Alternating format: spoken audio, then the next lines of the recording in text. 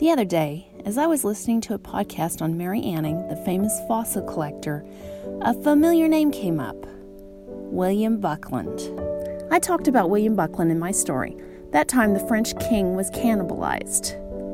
If you'd like to go back and listen to it, you may do so now. But to sum up, this story, which is probably made up, goes something like this. Among the treasures looted from France and kept as curios by the English upper class after the Revolution was the heart of King Louis XIV, the infamous Sun King. The heart, or at least a walnut-sized piece of it, was shown off to geology professor and extreme omnivore William Buckland, who promptly ate the piece. But if that story was made up, the facts of Buckland's life are just as strange. For one thing, he was the first to identify that the dinosaur fossil was something new, and also took an interest in fossilized dinosaur poop. Okay then, I'm Tracy S. Morris, and I am not making this up.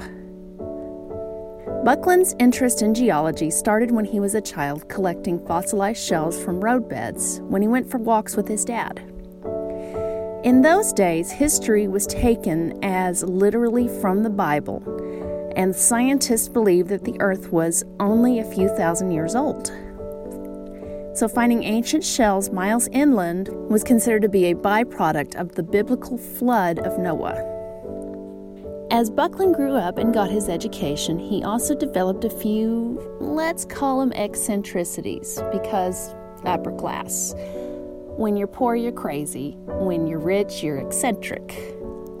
So Buckland's eccentricities included going fossil collecting in his lecturing robes, screaming questions into the faces of his buttoned-up, proper students at Oxford, sometimes while shoving hyena skulls into those same faces. He was also known to lecture on horseback, probably after riding the horse into the lecture hall, and also trying to eat his way through the animal kingdom. Hence the term extreme omnivore that I used to describe him. His diet includes stewed bluebottle flies, which he said was the most disgusting thing he'd ever eaten, mice on toast, moles, slugs, and earwigs, and, because he is just the worst, puppies. Buckland once tried the limestone in an Italian cathedral because local custom stated that it was imbued with saints' blood.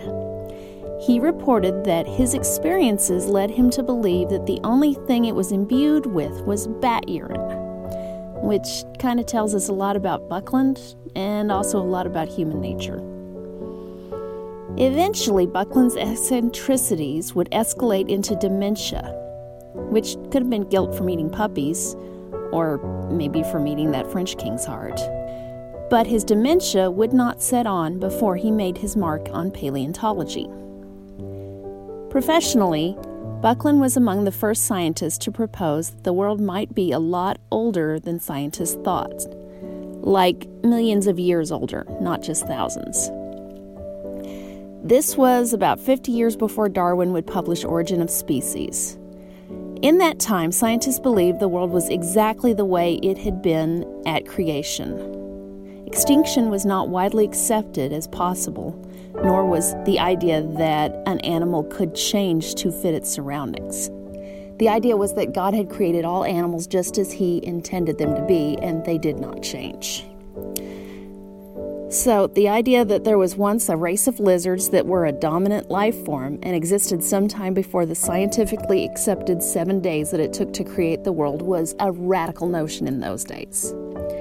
Then, in 1825, Buckland looked over a collection of fossilized, quote, giant bones, end quote, and had a eureka moment. The bones he was looking at weren't from biblical giants, or dragons, or even elephants, for whatever reason.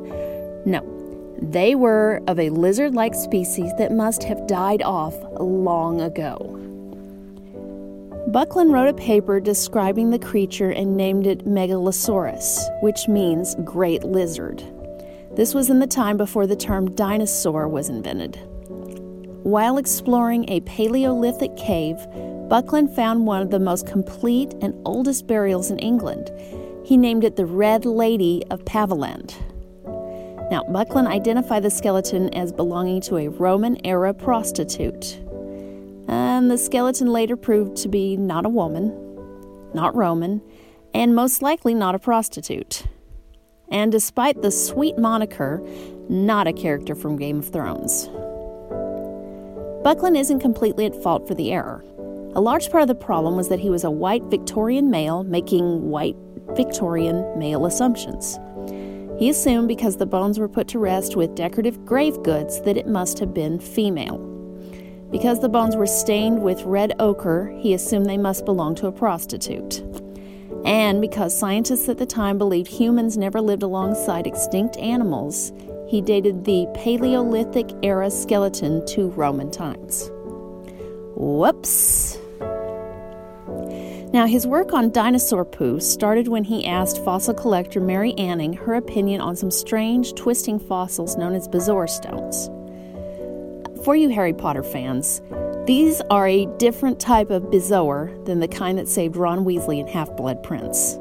That kind of bezoar is made when a goat eats things it can't digest, and goats eat everything they can't digest.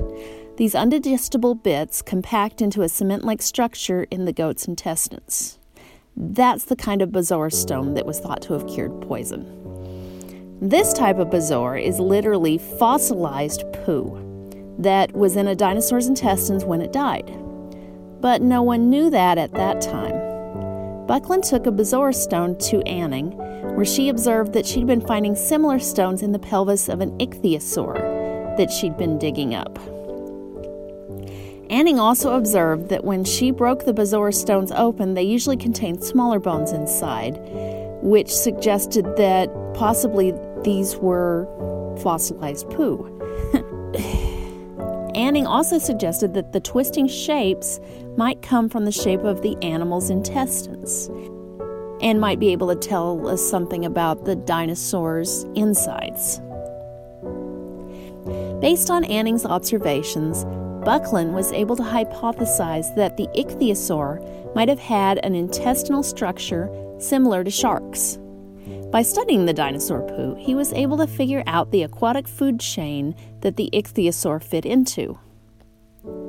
Buckland named the fossilized dinosaur poo coprolites, which is the name applied to all fossilized dung today. He was so enamored of them, he had a table made from tiny cross-sections of coprolite. Stories say that he would invite guests to dine on the table, possibly on puppy, and once his guests were finished eating, he would gleefully tell them all about his dinosaur poop table. Buckland probably got away with this because he was a kind of a rock star of his day. Every day, geologists and fossil collectors in this new field of paleontology were expanding their knowledge of the world and challenging old beliefs. Being in Buckland's presence guaranteed that you would have an interesting story to tell later. These days, if Johnny Depp showed up at your dinner party naked and then sat on your yeast strolls while drinking rum, no one would say anything because he's Johnny Depp. Buckland had that level of stardom at that time. People figured what a story you'd have to tell your grandkids. Thank you for listening to I Am Not Making This Up. The podcast is on Apple Podcasts, Stitcher, TuneIn, pretty much all the other directories now, so subscribe. If you like what you hear, leave a review with your preferred podcast service. That's how other listeners find us. For more bizarre stories that I didn't make up, and some that I did, go to my website, tracysmorris.com. I post a new history story the third Monday of each month, and a new podcast the first Monday of each month. You can also subscribe to my newsletter. I send out an original speculative fiction short story every month. Or check out my short stories and novels there. If you want a good laugh, why not purchase one of my books, like Bride of Tranquility, which is a murder mystery set in a haunted hotel during a Renaissance wedding. It's available on Amazon, through Yard Dog Press, or Baen Books.